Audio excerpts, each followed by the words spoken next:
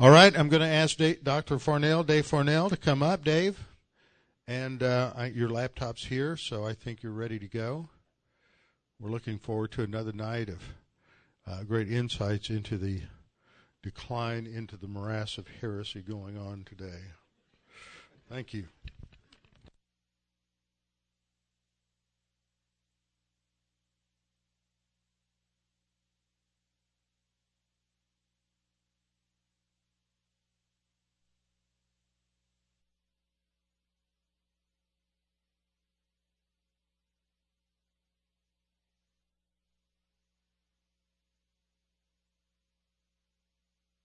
How's that? Okay. Hey, good news or bad news, depending on your perspective. I'm behind. I have 390 slides. So, yes, we are now going to back out of the gate. Captain Burrows has put on the please fasten your seatbelts. He doesn't want me to do this, but I like him. I don't know. I kind of like him. He's not putting on the no smoking sign so long as you're smoking something that's not legal in California. So, we've got to get going. I got to make sure. Here we go. Now, all of this, the full slide system can be downloaded, Barb told me, from the web. So I'm going to really... Why isn't that showing up? No, I did that to see if that would reboot the system.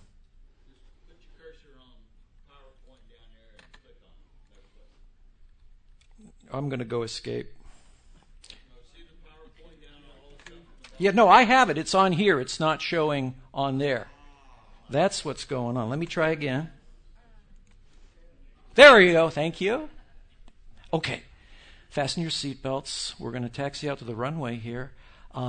Thanks for coming back after my mental insanity last night. It will get worse.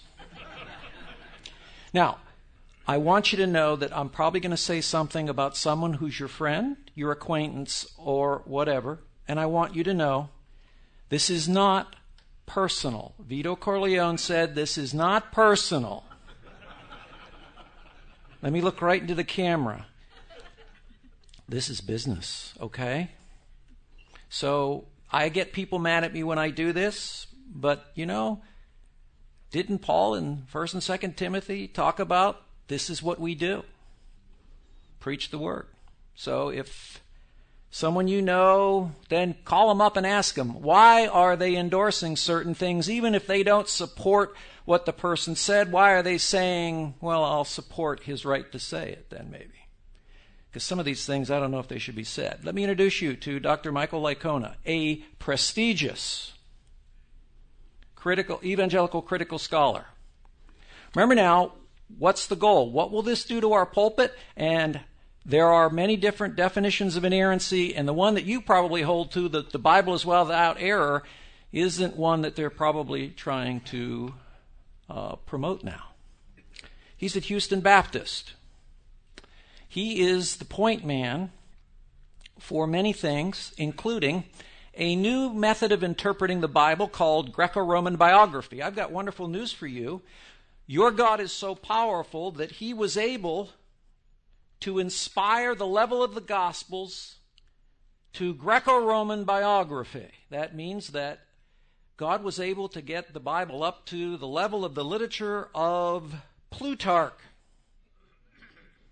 Thucydides. You serve a wonderful God. That God was able to get to that level. See, but the only trouble is, Plutarch and Thucydides had to make some things up. And you can't tell the mixture between what seems to be history and what is legend. So let's go look at this. He calls the Chicago statement Chicago's muddy waters. He doesn't like the Chicago statement. That's because Greco-Roman biography, and that just says this. That's a fancy term. You got to watch intellectuals. They like to take simple things like God's Word and make it complex because they'd lose their job. If you could teach the Bible simply, who would need the elite scholars? They wouldn't have a job. And somebody asked me last night, what's the problem? What's going on? It's because we've lost Peter said, what are you supposed to do? Humble yourself under the almighty hand of God, and he'll exalt you. But when you get these prestigious degrees, and that's really a problem. I'm not talking personally about him. But he thinks Chicago is muddy waters. He says, if the inerrancy of the if the inerrancy of the Word of God cannot be trusted and is at most a secondary doctrine, which he says, then how can you trust the assertions regarding Jesus' resurrection? See, he wrote a wonderful book for 700 pages that said Jesus was resurrected. Then he turned around and did something that completely undermined the resurrection of Jesus. So let's go and let's have a little test. I'm going to read something. Turn in your Bibles. There's some Bibles in your pews, and we're going to read Matthew 27, starting with verse 44. I'll read it. And I just want you to ask yourself some simple, plain interpretive questions. What's going on? Now, from the 6th hour until the 9th hour, darkness. And about the 9th hour, Jesus cried out, Eli, Eli, lama sabachthani. And that is, my God, why have you forsaken me? Some of those who stood there, when they heard that, said, this man calls for Elijah. And immediately one of them ran, took a sponge, filled it with sour wine, put it on a reed, and offered it him to drink. The rest said, let him alone. Let's see if Elijah comes to save him. And Jesus cried out with a loud voice, yielded up his spirit, and behold, the veil of the temple was torn from top to bottom. The earth quaked, the rocks were split, the graves were opened, and many bodies of the saints who had fallen asleep were raised. And coming out of the graves after his resurrection, they went into the holy city and appeared to many. We'll stop there. Okay, tell me what happened at the death of Jesus. Just tell me. Nothing complex here, huh? What else? Somebody said resurrected saints? No. Did you? No. No trick questions. I'm not a tricky professor. I'm not smart enough to be a tricky professor. Okay. Huh? No. Didn't you catch the signal? Didn't you catch the hermeneutical signal? I can't believe you've been in church for this long and you haven't caught the hermeneutical signal. The resurrection of the saints never happened. That's symbolic. And you didn't catch the signal. There you go. I wish some would. Not you. He says this is symbolic of Jewish apocalyptic. It's a strange little text, and it's symbolic, but Jesus was raised from the dead. But you don't understand when you do that. Jimmy Dunn, who's a British, I've talked about the Brits, you'll have to forgive me. But the foppish Brits, they do the same thing and say that Jesus' resurrection was Jewish apocalyptic, and the best you could say about Jesus, Jimmy Dunn said, was that he hoped to be resurrected at the final resurrection. I'll show you this. So you missed it. This didn't happen. Of course, the rocks were torn in two. The temple curtain was torn. But all of a sudden, now let me show you where he goes. Resurrection of Jesus, a historiographical approach. That means, how did they write history? Well, they used Greco-Roman bioi. Ignorant and unlearned men knew how to come up to the level of Plutarch and Thucydides. As we said, Michael Licona doesn't follow ICBI. The CSBI and the Doctrine of Biblical Inerrancy are not the same. So whatever his definition is it's probably not what you may be used to. And he dismisses it. Let's go on. So Michael Licona's syllogism, which means his thinking is Greco-Roman bio, or biography. It means our gospel writers wrote like the Greek historians Thucydides and Plutarch, although they don't agree on which Greek historian they should choose for the level of how they wrote history. So Greco-Roman biography has a mixture of history and legend and myth. The Gospels are Greco-Roman bioi, and therefore the Gospels have a mixture of history, legend, and myth. Let's go on. He says that this text that you misinterpreted because you didn't catch the signal, I'm still looking for the signal, says this is a strange little text. He terms it special effects. By the way, that's what Bultmann did to the resurrection of Jesus. That can't happen. This is strange to me. This is existential Kierkegaardian hermeneutics for any of you that are philosophers. It doesn't make sense to him, so it's symbolic. His apparent concern also rests with only Matthew as mentioning the event.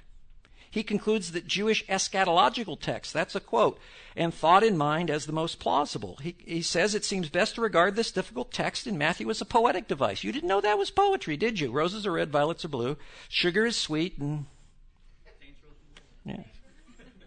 And the saints were risen too. I don't know. Sobioi, which is their technical term for our gospel writers, wrote just like Plutarch and Thucydides. They had a habit of inventing speeches, and they often included legend. So it's often difficult to tell that where history ends and legend begins in the Gospels, because they wrote like the Greek historians did.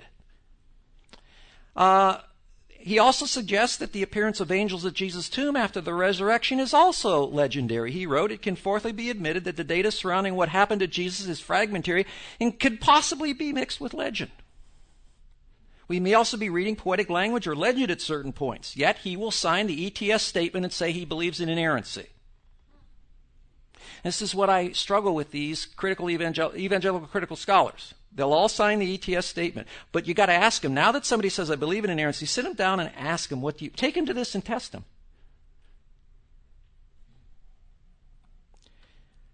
Robert Gundry. Now, I was a young whippersnapper when Robert Gundry wrote his commentary on Matthew, and he said Matthew, the infancy narratives of Matthew 1 to 3 were Jewish midrash. It's about right here that it starts. Yeah. What is that? What is Greco-Roman biography and Jewish midrash? It's a way to allegorize the Bible. If you don't like something, then you can say it's not to be taken literally. That's the little trick here that we want to make clear. Gundry concluded, even though he was midrash, Gundry concluded that the resurrection took place. So what I'm trying to show you by that is, what makes these guys do that is their arbitrary, whatever they want to do with whatever Geschichte. Remember Geschichte? Whatever Geschichte that they want to apply if something doesn't make sense to them. That's why we emphasize the plain normal sense of Scripture. There was no signal there. I don't know what happened with those resurrected saints. The Bible doesn't tell us, but I'll tell you, I'll trust Matthew over any evangelical critical scholar today. So anyway, what drives his assumption to make these conclusions is that the gospel writers wrote like ancient Greek and Roman historians did, with history and legend together. And here is what you're sensing. Lecona offers no interpretive way for you to sense. When do you take it as not literal? There's no signal there. So it's arbitrary, and just what's great about this is whatever you don't like in Scripture, just call it midrash. And you've become an evangelical critical scholar. Call it Greco-Roman biography. And you've become, look, you're gaining prestige. In the eyes of men, you will gain great prestige. Not in God's eyes, but in the eyes of the world. That's what Bultmann did, as we told you. He even thinks that even if some embellishments are present. Now, I challenge you to go get the book and read it and see if I'm right. See if I have understood him correctly. There's always that chance that, that misunderstanding. I don't think so. He also says a possible candidate for embellishment means, that's creative embellishment, meaning they made it up, is John 18:4-6, where Jesus claimed, I am. And he fell down. That's a little creative embellishment, to emphasize who Jesus was. He kind of embellished that one. There is no indication in the text that was made up. There will be no hermeneutical signal. So biblical inerrancy for him is not an essential doctrine for the Christian faith. But how can you say Jesus was raised from the dead, and if you say that there are mythological elements in the New Testament, how in the wide world can you have any confidence Jesus was raised from the dead? Let's use just simple logic here. He said biblical inerrancy is not a fundamental doctrine. We must think of historical reliability in light of the literary conventions belonging to the historical genre of the era. So what he's saying is, and you read this, you can download it, they didn't care about being accurate like we do. They would make compositional devices, and it didn't happen quite the way it did. If you read the Jesus Crisis, some of these evangelicals, not him, but others will say, there was no Sermon on the Mount. Whoever wrote Matthew made it up. Nice sermon. So this does not mean that the author could not have included a small number of legendary stories. Small number. Well, why do you stop there? How about the whole schmear? And we go on. Licona contends that the Gospels, we can verify numerous elements reported by an ancient author to be true in their essence, though not necessarily in every detail. Plenary verbal inspiration, the last time I taught it, meant word for word, complete word for word inspiration. We have to believe that the author intended to write an accurate account of what occurred, notwithstanding his use of compositional devices. That's the key. Watch for those, because that means they kind of, in the way I would express it, is they played fast and loose with what happened. The majority of New Testament scholars now hold the Gospels belong to Greco-Roman biography. Whoa, here's the lemmings. Go to SBL. This started by an Anglican priest named Burridge, who got it from a Southern Baptist named Talbert. And so you want to be prestigious at SBL, Society of Biblical Literature? You sure wouldn't say the Bible is true. You got to find some novel way of interpreting it. So all the ETS prestigious scholars line up with the big boys at SBL, but they know if they go too far, they'll lose their job. So what happens? They start following, and they start following, and they go off the cliff in some way. This is what's going on. So, sometime for more positive, they sometimes included fiction, he says. In this, and the Bible includes fiction. We have no good reason to believe more than a very small percentage. Isn't that, praise the Lord, God was able to make sure that only just a very small percentage would he inspired the Word of God. Trick is, figure out which one it is. Good luck with that. The Gospels paint literary portraits of Jesus that are true enough. Now, he's a nice guy. These are nice guys. But remember, my point is this. You start telling this to preacher boys, they're going to get in your pulpits. And I believe these evangelical critical scholars, it's a waiting game when all the faithful men are no longer here. Then they control. And they're getting in control. And that's what happened at the turn of the 20th century. And it's a waiting game for some of those men that I studied under that would never have allowed this. All they're doing is waiting, and then they're all in charge of ETS now, these guys. This is it. I'm going to show you. And we can do that. The empty tomb narratives fulfill the criterion on embarrassment and appear to be generally reliable. Praise the Lord, God was able to say he can make it generally reliable. He brought it up to the level of Thucydides and Plutarch. I would like to point out, Ehrman says, an interesting phenomenon, which I think is probably an empirical fact, that the only people who think the Gospels are absolutely accurate in every detail are Christian fundamentalists. Now, that's Bart Ehrman. I'll tell you what, I praise God for Bart Ehrman. He's an honest guy. Remember the Germans I told you about? They will say, Ich glaube es nicht. I won't believe it. I like Ehrman. Why? He tells you, I left the faith. I know where that guy stands, but I can't figure it out sometimes with these other guys. Where do they stand when they do this stuff? Mike is clearly not in the fundamentalist camp. Now, there's a man that would recognize it, because Bart Ehrman came, he was in the fundamentalist camp and left.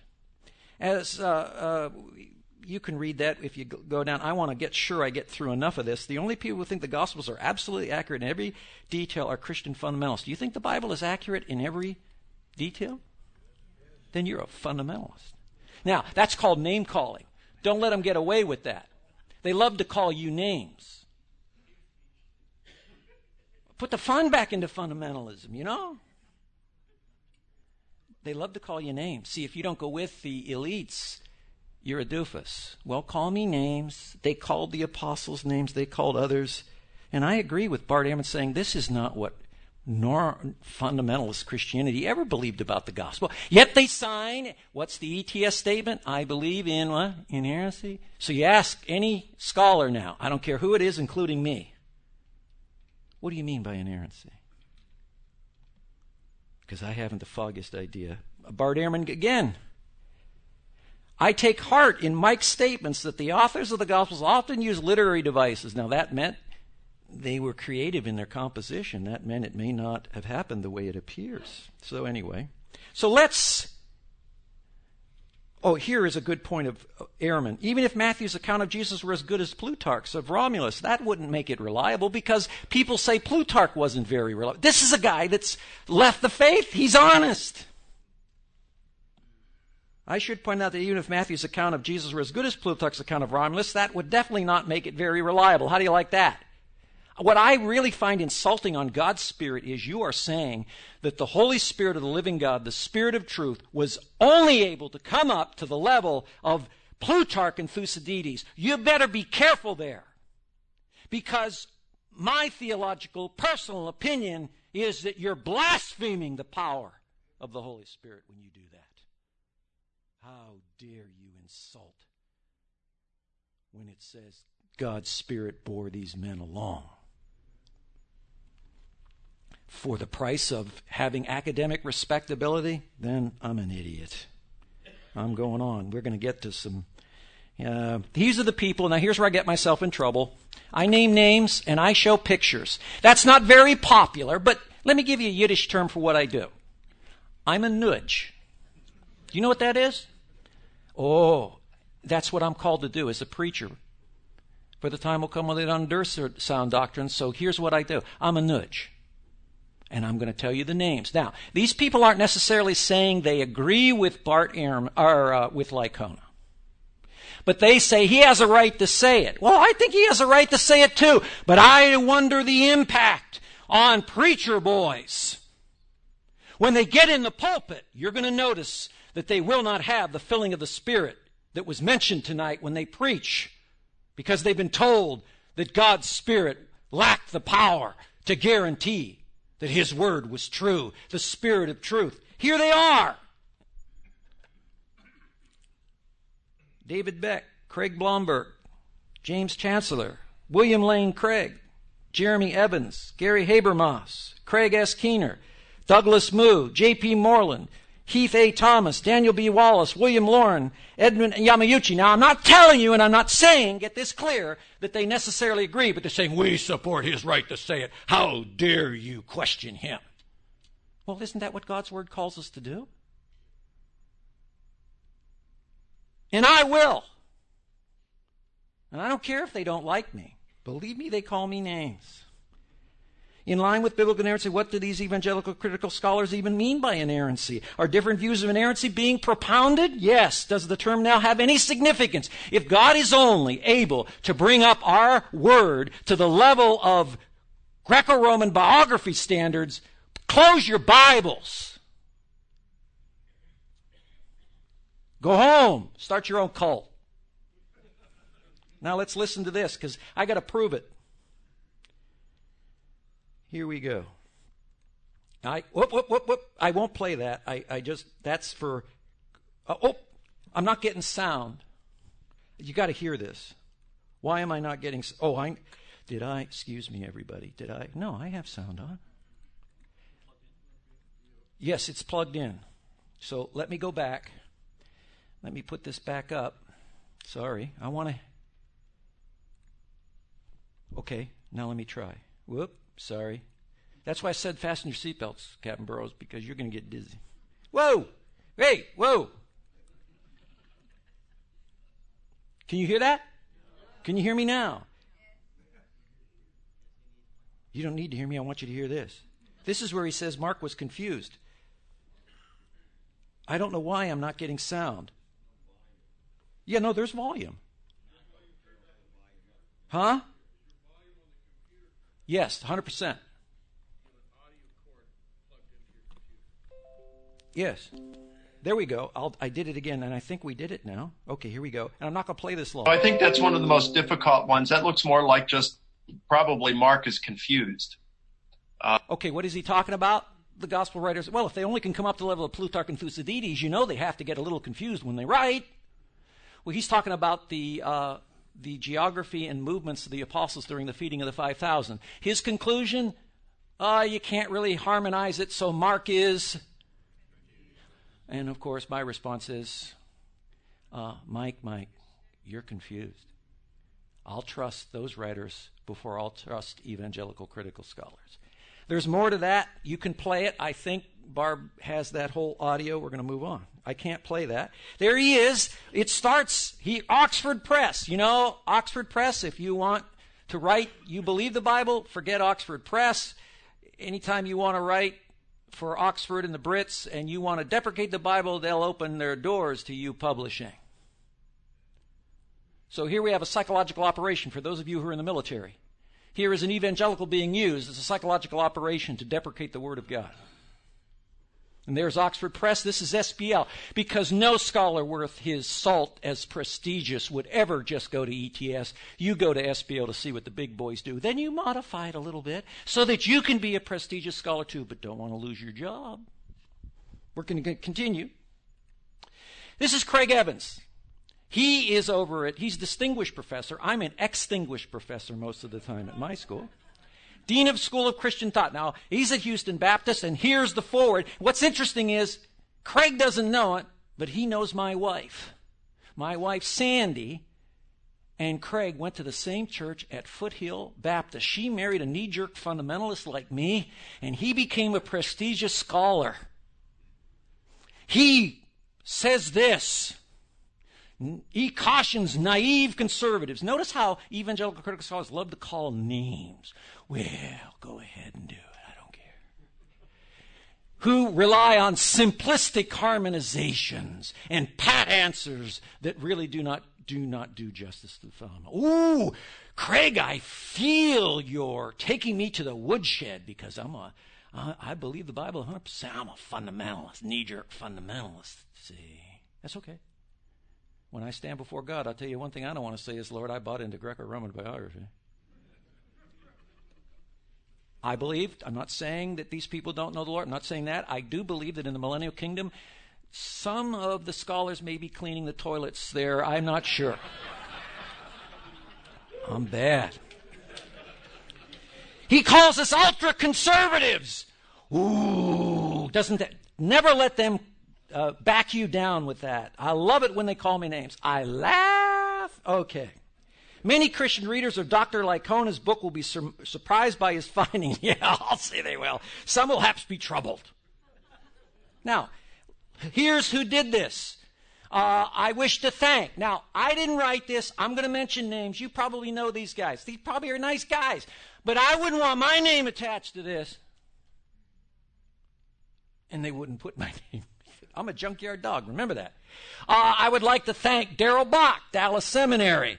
Craig Keener for reviewing the entire manuscript except for chapter 5 and the conclusion. To Craig Blomberg and Darrell Bach for reading a paper I presented in 2015 at the Alameda Evangelical Society, which became the basis for chapter 5. And believe me, both of them say that the Bible, they both come out with statements that the Gospels are Greco-Roman biography. That's the popular way they go because that's what SBL says. The Anglican priests at SBL do it, so let's follow the leader. And he mentions Craig Blomberg again, Darrell Bach, Larry Connick, Gary Habermas, Randy Richards, and Dan Wallace. Now, I'm not saying they fully buy into everything that Mike said, but he's thanking them for their assistance. Now, I had some of those, at least one, as a professor. And I was writing on Hans Conzelmann, Die Mitte der Zeit, which is the midst of time, the theology of St. Luke. I tell stories. That's what gets me in trouble. I'm always in trouble. And my wife was witness to some of the things that happened to me at the seminary. I won't mention its name. It's a seminary in Dallas. It's a Dallas City Theological Seminary.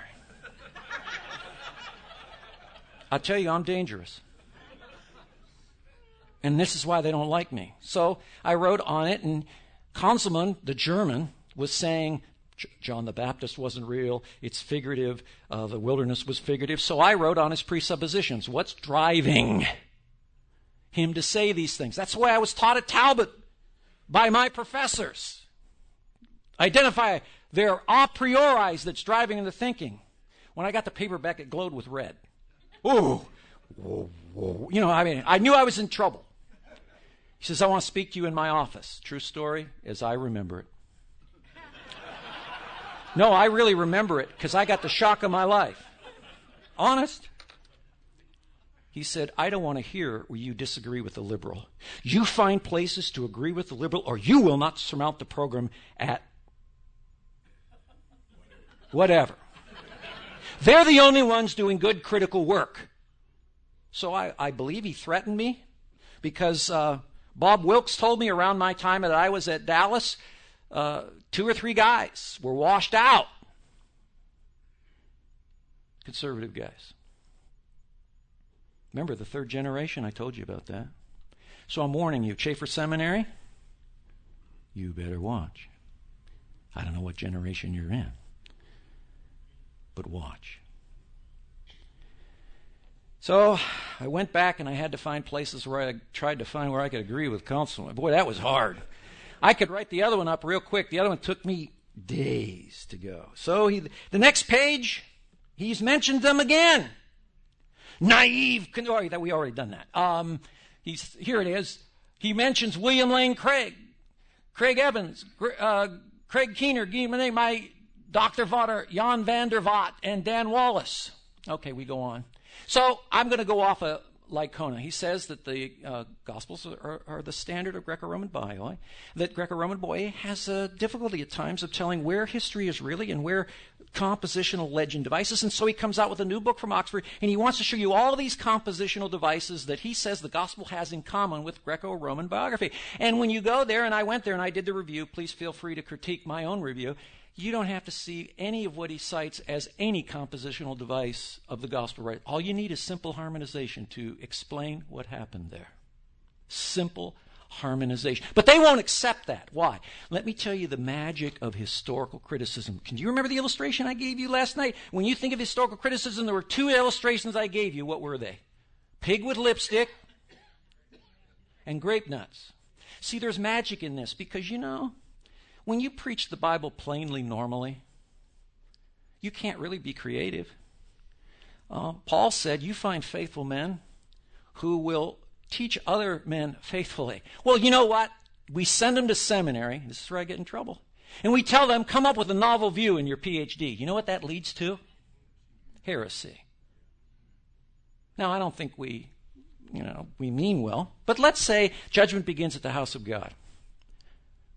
So you can't come up with anything novel with grammatico-historical, plain normal sense of Scripture. It was a hermeneutical revolution that caused the Reformation. We are here because of that. But historical, critical, grape nuts, you don't have to accept. Just put the magic of Geschichte. This is Midrash. Use Greco-Roman biography. And then the Bible can mold. You just melt a little bit and you can mold it. And you come up with a novel and you then get famous over novelty. And this is what we do in seminary education. Sorry, but I'm going to tell you the way it really is, and I'm going to make everybody mad, but I'm used to that. So anyway, there's the pig with lipstick. Every one of these things that, listen, if you say that the resurrection of the saints is a Jewish apocalyptic, there's nothing that stops you from doing like what Jimmy Dunn said in Jesus Remembered. He did the very same kind of thing. And he said that Jesus wasn't resurrected, that Jesus thought he would be, and that he probably had in mind the resurrection at the final end of history and not his own special resurrection. Jimmy Dunn, another Brit. I'm not friends with the Brits, and I come from my ancestors. I don't like mamby-pamby preachers. Because if you have a mamby-pamby preacher, then you don't have a church that is on fire for God. That's the way it is, and that's the way it's going. I want to tell you about Greco-Roman biography, and I'm going to skip this because I got to get to more stuff. This is an absolute fraud. This was invented as a scholarly fad. See, at SBL, it's like in Acts. Have you ever seen in Acts at Areopagus Hill? It said all the Greek scholars went up to Areopagus Hill to discuss anything new. This is what these guys do. This was invented by an Anglican priest. He was a classics major at Oxford. So what he did was he came to the Bible and he put on his Oxford classic glasses. And guess what he saw in the Bible? It's a psychological operation. He saw Greco-Roman biography. Nice that the British say it's only partial myth. See, the Germans would say it's entirely myth. I like the Germans because they're honest. Brits will say, I sailboy, I can't lose my job, so it's partial men. And that's where we send our men to train them. You can look through this. I want to go on. I don't want to hit. At the pre-trib, I didn't get too far, so I want to go on. You've got this. You can look at this. You can call me an idiot. Please feel free to do so. My conclusion is, what is Michael Licona's definition of inerrancy? You sign ETS that has the ICBI as a guide. You call Chicago Muddy Waters. Tell me, what is your view of inerrancy, Dr. Licona? And by the way, I believe the other guys are putting him out front, and they want to see what crosshairs he's in because they can push Michael up there. Push Michael. You know, okay, where's the guns at for Michael? Oh, bang! Oh, I better back off a little bit. If ETS has an inerrancy statement to sign and it corresponds to the ICBI, this ain't no ICBI inerrancy. Why don't they just, you want my opinion of ETS? Why don't they just go join SBL and close it? If you're going to not stand for God's word, you have one doctrinal statement, ETS. God's word is inerrant. Close it and go worship with SBL, where they serve wine and cheese. Okay. Quo vadis, where are you going? Let's go on. We got to skip there. Now, I want to show you this. There are the rabbis. I shouldn't call anybody a rabbi. There are the rabbis evaluating this book. See all these? Some of you may recognize these faces. Here are the rabbis. They are looking. The elite scholars. The big ones that I talk about. They're so much smarter than I am. I'm an idiot. You know what kind of a dog I am? You know, come on. Junkyard dog. Somebody said to me, I had a junkyard dog that lived next to me. So that's what my wife says to me, you know what I mean? So anyway, look at that. There they are adjudicating it. But let me show you this. Tyler McNabb, nothing personal, great scholar. Have you ever seen Charlton Heston, the old one in 68? They filmed it out in California where they're hosing him, the apes are hosing him down, and he's screaming, "It's a madhouse!" Remember that? You people don't watch movies. Put the fun back into fun. Here, this is Tyler McNabb. He chairs the E.T. House breakout session on Licona's book. Assistant professor of philosophy at Houston Baptist. Say it with me. Baptist. Southern Baptist. I went to Criswell's church, Sagamore Hills Baptist, when I was a kid for a little bit. And guess what? That Baptist converted to Romanism in 2012. Did you hear what I said? It's a madhouse. There he is. He's the one that's chairing. See why they dislike me? Because I will name names. And I will tell you what's going on. Because I'll tell you something. Listen to me. There's a movie called The 300. I'm desperate for 300. The evangelical critical scholars have tied this down now. They're in control of ETS. The old men that I were taught under, they're too old. They know it's a waiting game. And I need 300 men and women that will stand at Thermopylae at the hot gates, like Leonidas did and said, I will not let these Persian hordes take this God's church over, and we will stand against them. This is what you are called to do if you believe God's word. We need 300 men and women. And time is on their side, and they know it. And they consider me and others that do this knee-jerk, idiot fundamentalists. And I'll tell you something. They regret that I ever got the degree because I'm a bad boy. You know what I did? I graduated. And then my wife told me to do this. Keep your mouth shut, she said. So I did it, Dallas. I smiled, I act like a doofus. You can tell it comes natural. And then she said to me, now that you've graduated, you let everybody know what they're doing. And I'm going to tell you something. If I were you, and this is going to sound terrible because it's my alma mater, I wouldn't give a nickel to them. Now you get mad at me. But until somebody has the chutzpah, and I do, I don't care if they have seniority. I don't care if they have tenure. I have the chutzpah to fire them all and I'll put other men in. I'll do like Trump. You're fired!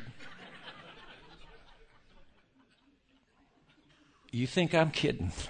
That's why God would never let me be in charge of anything. I'd fire them all.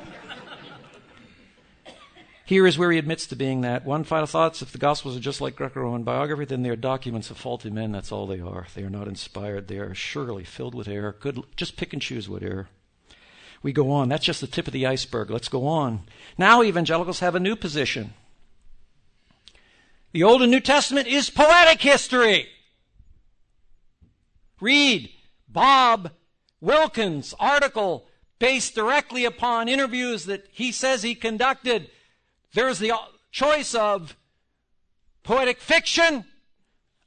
Then there's me over here that God said it, I believe it, I'm an idiot. And then there's, it's poetic history. You know what that means? Pick and choose what you want. Pick and choose.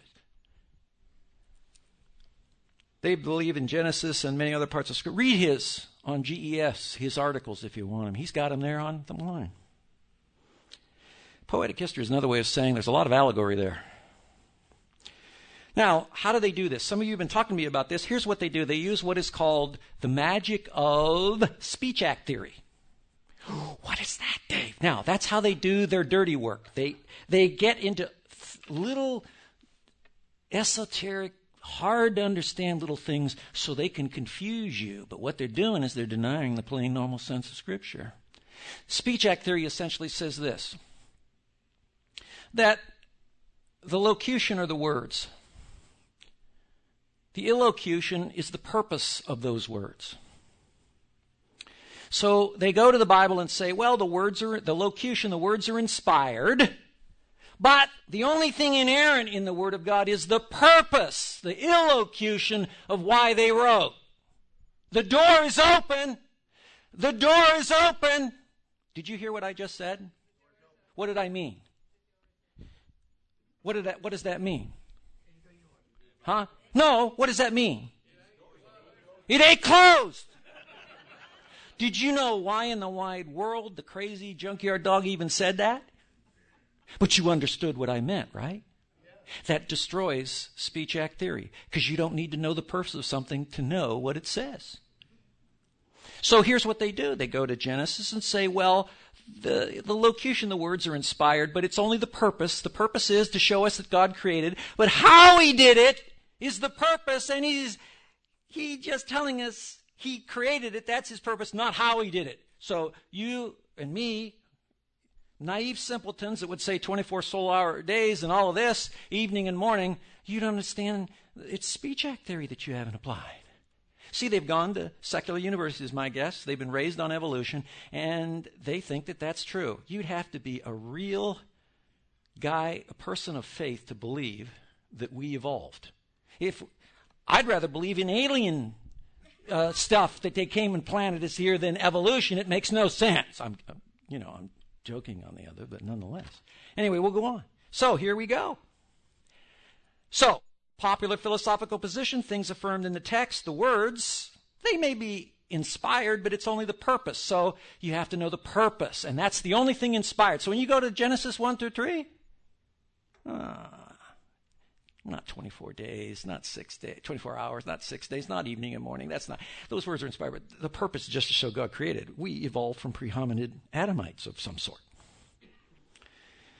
Purpose does not determine meaning. And we can go through that. I want to get further. And this is where you're getting this from. This is, by the way, Wheaton Graduate School and Wheaton College. Every person there signs a statement they believe in inerrancy. That's their doctoral statement. My question is, what in the wide world do you mean by inerrancy? And the book praises how they're allowed to have the liberty to look at the Bible in various ways without being fearful of their job.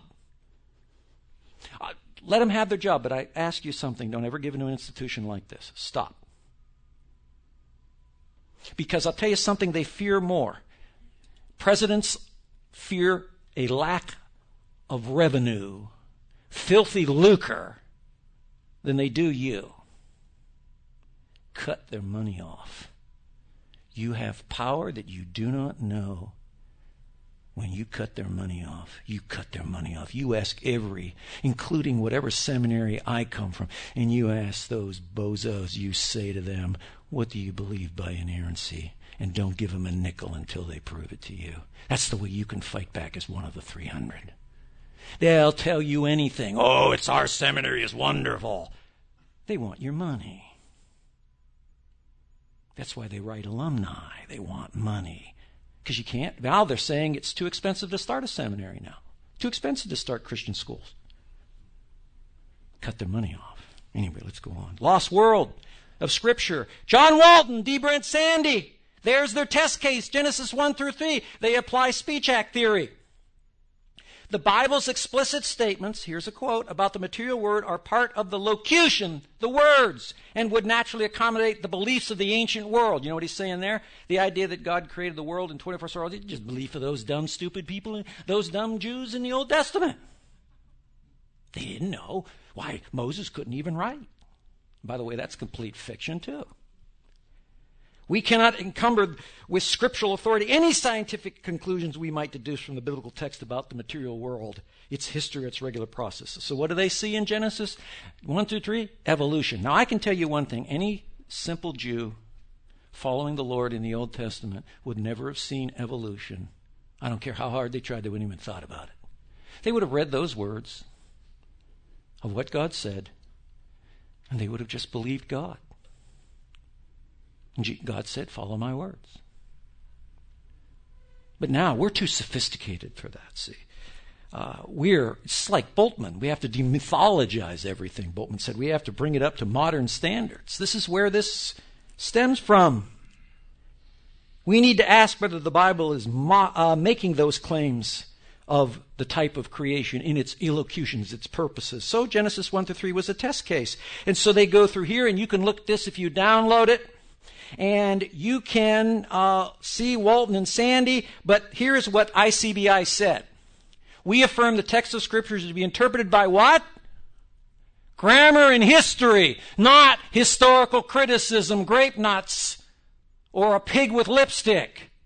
We deny the legitimacy of any treatment of the text that leads to dehistoricizing the plain normal sense. You see, they may sign the inerrancy statement, they may say they use it as a guide, but do they follow it? And you can go through, read ICBI and see if you can square this stuff with that. And by the way, ICBI, 400 men that knew things were melting down in the 60s and 70s and 50s, and they came in and got together and says, we need to stop this. And guess what? Critical evangelical scholars, I believe personally that they think they know better, that they're smarter, and that they can accomplish what no generation has been allowed to do, meld the left-wing thinking into the inerrancy of God's Word. You can read through that. By the way, Presbyterian, as go the theological seminaries, so goes the churches.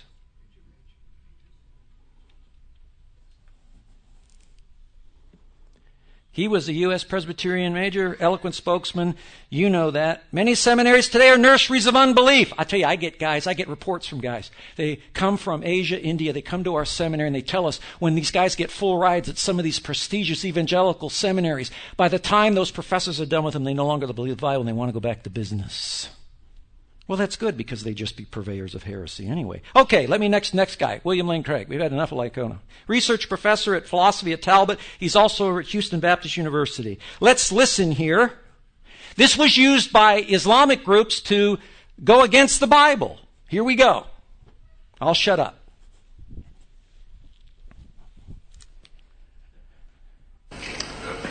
Okay, now, in Jewish tradition, this common literary practice involved inventing stories about characters, biblical characters, heroes, rabbis, holy men, and so on. This practice of creative storytelling is not, as some Christians or some conservative Christians have suggested, to be equated with lying or a lack of morality.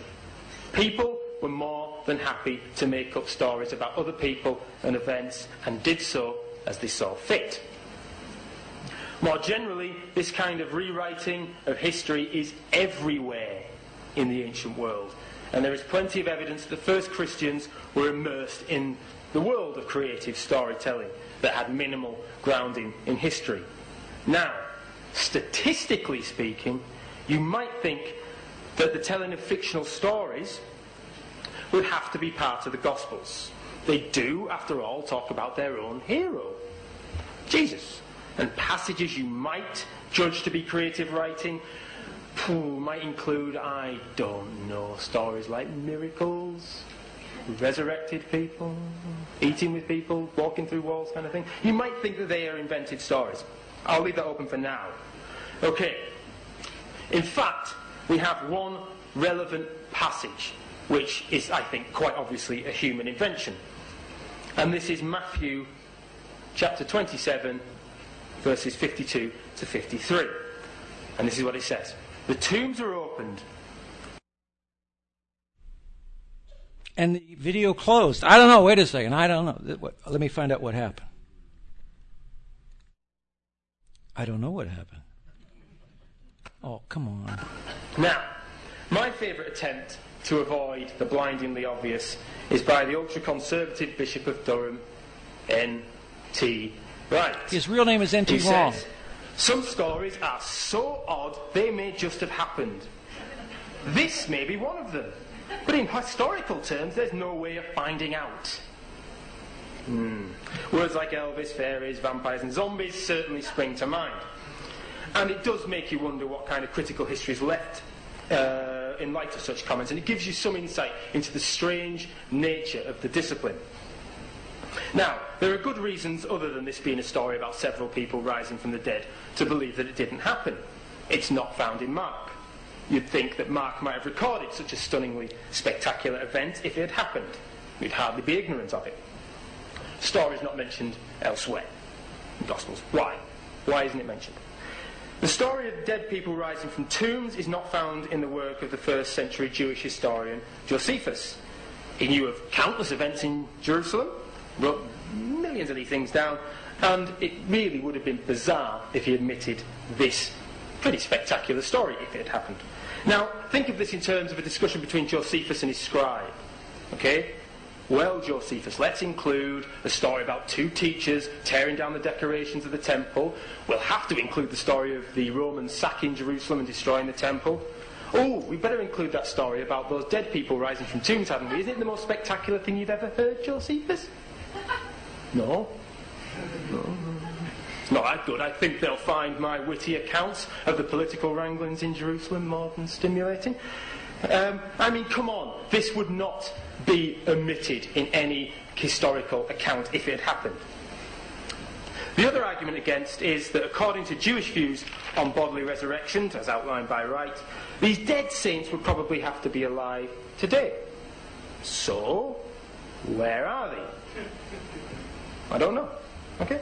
Stand if you... Okay. But seriously, a key point is that we have a very good piece of evidence that the first Christians were inventing stories about bodily resurrection. Very good example. Wait, we're going to get the response from the Christian apologists. Just wait. Stories could involve rewriting of history. Now, Dr. Crossley says, but look at certain things in the Gospels that are clearly fictional and non-historical. And he gives the example of the resurrection of the saints. But as Dale Allison points out in his response to an article by Professor Crossley on this, admitting that there are legendary elements in the Gospels, for example, the resurrection of the saints, does nothing to undermine the remaining testimony of the Gospels to things like the crucifixion of Jesus, the empty tomb, the resurrection appearances. You can't treat the Gospels with so blunt an instrument of that if you're going to do significant historical work. Question, I think, to Professor Craig. Who would like to kick off? There's someone in the middle over there in the brownish shirt. We have to wait for the microphones to come. Oh, hi. The Matthew 27 account seems to be problematic to you. You made the point you don't have to believe it to believe the resurrection. So I want to ask, do you believe it? Why do you believe it? And what happens to the dead people, as Mr. Crossley suggested, and the lack of Josephus evidence? Right. I don't know what to think about this passage. Actually, I think that on Dr. Crossley's view, he ought to take it as historical, because it's very easy to understand how a community that believed that Jesus of Nazareth was risen from the dead and therefore hallucinated visions of him might have a whole chain of hallucinatory experiences of seeing Old Testament saints risen from the dead, and that Matthew then reports this fact that people in the city saw these Old Testament saints and they appeared to them. So it would be very easy on his hypothesis to think of this as being an historical account of what people in Jerusalem experienced. I'm not sure what to think. My reservation is that it could be part of the apocalyptic imagery of Matthew, which isn't meant to be taken in a literal way. That this would be part of the typical sort of apocalyptic symbolism to show the earth-shattering nature of the resurrection, and it needn't be taken historically literally. But the one thing that I want to close with on commenting on this is note that this is not attached to a resurrection narrative. This story about the Old Testament saints is attached to the crucifixion narrative.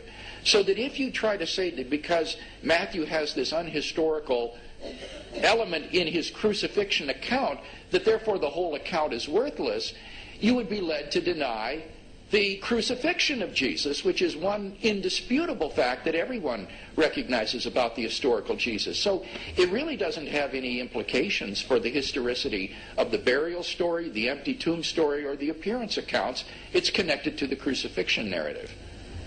I'm going to stop that and move on because we are limited in time. So that Muslim groups were using this to say not even Christian philosophers believe some of this stuff. Let me go to this one now. Only one account that puts guards at the tomb. Were there guards at the tomb? Well, now this is a question that I think is probably best.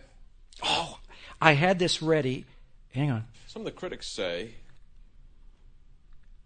there's only one account that puts guards at the tomb. Were there guards at the tomb? Well, now this is a question that I think is probably best left out of the program because some of the critics say there's only one account. Some of the critics say there's only one account that puts guards at the tomb. Were there guards at the tomb?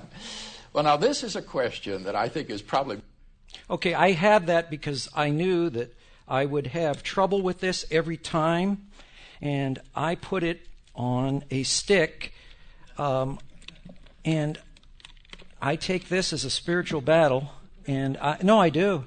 And I'm going to show you because I had this fixed to work well. I tested it several times. And I'm going to go on... the other reason is that nobody seemed to understand Jesus' resurrection predictions. The disciples, who heard them most often, had not an inkling of what he meant. And yet somehow the Jewish authorities were supposed to have heard of these predictions and understood them so well that they were able to set a guard around the tomb. And again, that doesn't seem to make sense. So most scholars regard the guard at the tomb story as a legend or a Matthean invention that isn't really historical. Fortunately, this is of little significance for the empty tomb of Jesus because the guard was mainly employed in Christian apologetics to disprove the conspiracy theory that the disciples stole the body. But no modern historian or New Testament scholar would defend a conspiracy theory because it's evident when you read the pages of the New Testament that these people sincerely believed in what they said. So the conspiracy theory is dead, even in the absence of a guard at the tomb. The true significance of the guard at the tomb story is that it shows that even the opponents of the earliest Christians did not deny the empty tomb, but rather involved themselves in a hopeless series of absurdities, trying to explain it away by saying that the disciples had stolen the body. And that's the real significance of Matthew's guard at the tomb story.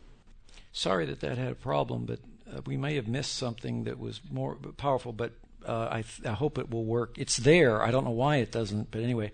He says this: the evangelists had no intention that their story should be taken like police reports, accurate in every detail. What matters is that the central idea is conveyed. He supports Licona in his ancient Greco-Roman biography hypothesis. Craig holds to what we would call limited inerrancy. To illustrate, at one time in my Christian life, I believed that Jesus actually cleansed the temple in Jerusalem twice, once near the beginning, as John relates, and once near the end. But in understanding the Gospels as ancient biographies, relieve us such a supposition.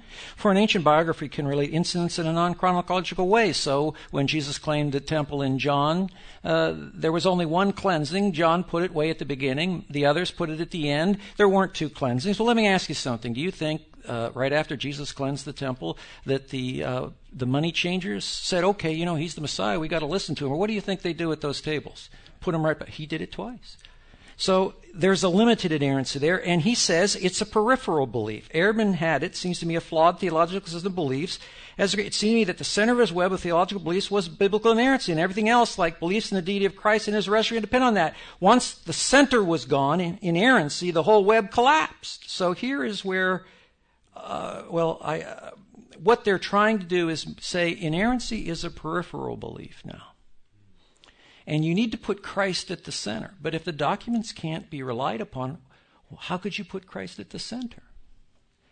So he was named, and congratulations, of the 50 most influential, ranked number 1.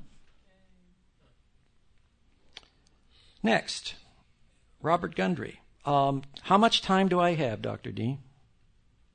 He just gave me the pirated sign, and we're going to cut your throat. So, I'll open it up to questions. Questions, right? I'm still not done, and I got a lot to do.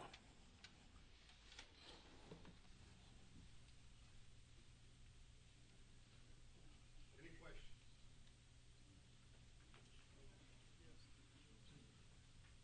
Oh, questions right here. I could have been still sitting. How much? I don't know if you're going to be covering this, but I'm curious about the Q document, alleged Q document. I'll do that tomorrow, but I can tell you a little bit. What would you like to know? I want to know how knee-deep these guys are into Q, and I want to know about the guys you've been referring to. I went to the same seminary you went to, although I went into a different department, to escape. I went into the Bible department. At my day, that was the one safe department that you could go into and still remain what people would consider here to be safe. Right. I don't know now. It's been 25 years. No, that was my experience too. I graduated in 2009, but I don't want to steal thunder from tomorrow if you're going to do Q, but anything you can tell me, how knee deep are these guys in the Q? Well, here's what you've got to think. What is SBL? The majority of SBL is Q and Mark. By the way, we'll show you tomorrow, no one in the early church ever said Mark was first. No one. Never. That changed in 1750, so you have to ask yourself, what happened in 1750? Then after 1750, Mark in priority was said to be first, and I'll show you the reasons why. And after that, they knew Mark being first wouldn't work because there were a lot of stuff in the other gospel works. So guess what they do? They invent documents that never existed. And then they package it all up. And SBL touts it, and then all the elite scholars says this is the way. It's like the emperor. Remember the story of the emperor? He was a clothes dandy, probably a British monarch, and he liked to dress up fancy, and the people kind of, were watching him, and then the poor tailor ran out of ideas to give him, and so the tailor made up that he put a suit on him, but the emperor was naked. And so the little boy, when the emperor's marching, the emperor's naked, and that's what the whole synoptic system is. If you look at it, it's a fad, it's laughable, but they consider me an idiot for saying that because I won't go with the SBL think and what the elite prestigious scholars do. And that's where it's at. It's a fad. I'll tell you where I think it's really at. Any other questions? We'll get into it tomorrow.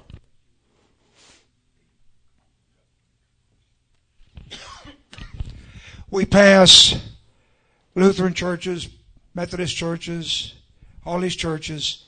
What are they doing in their schools about inerrancy? Sorry, I'm not quite tracking where you would. Are any of these other denominations holding firm to inerrancy? I don't know. The mainline denominations, my guess would be, in the turn of the 20th century, left inerrancy.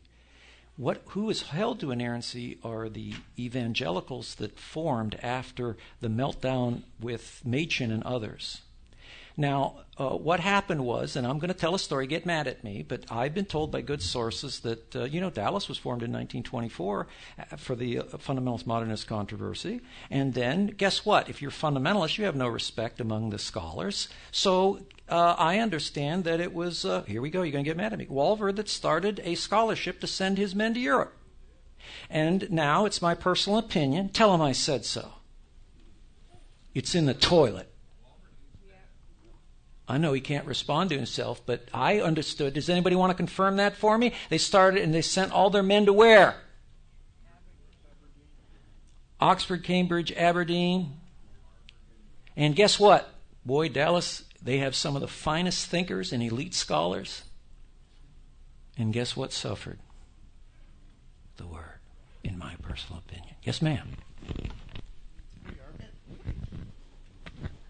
I'm listening to what you're saying, and I see a bigger picture, a bigger situation that is going on here. When I was in seminary, I had quite a few discussions with my teachers about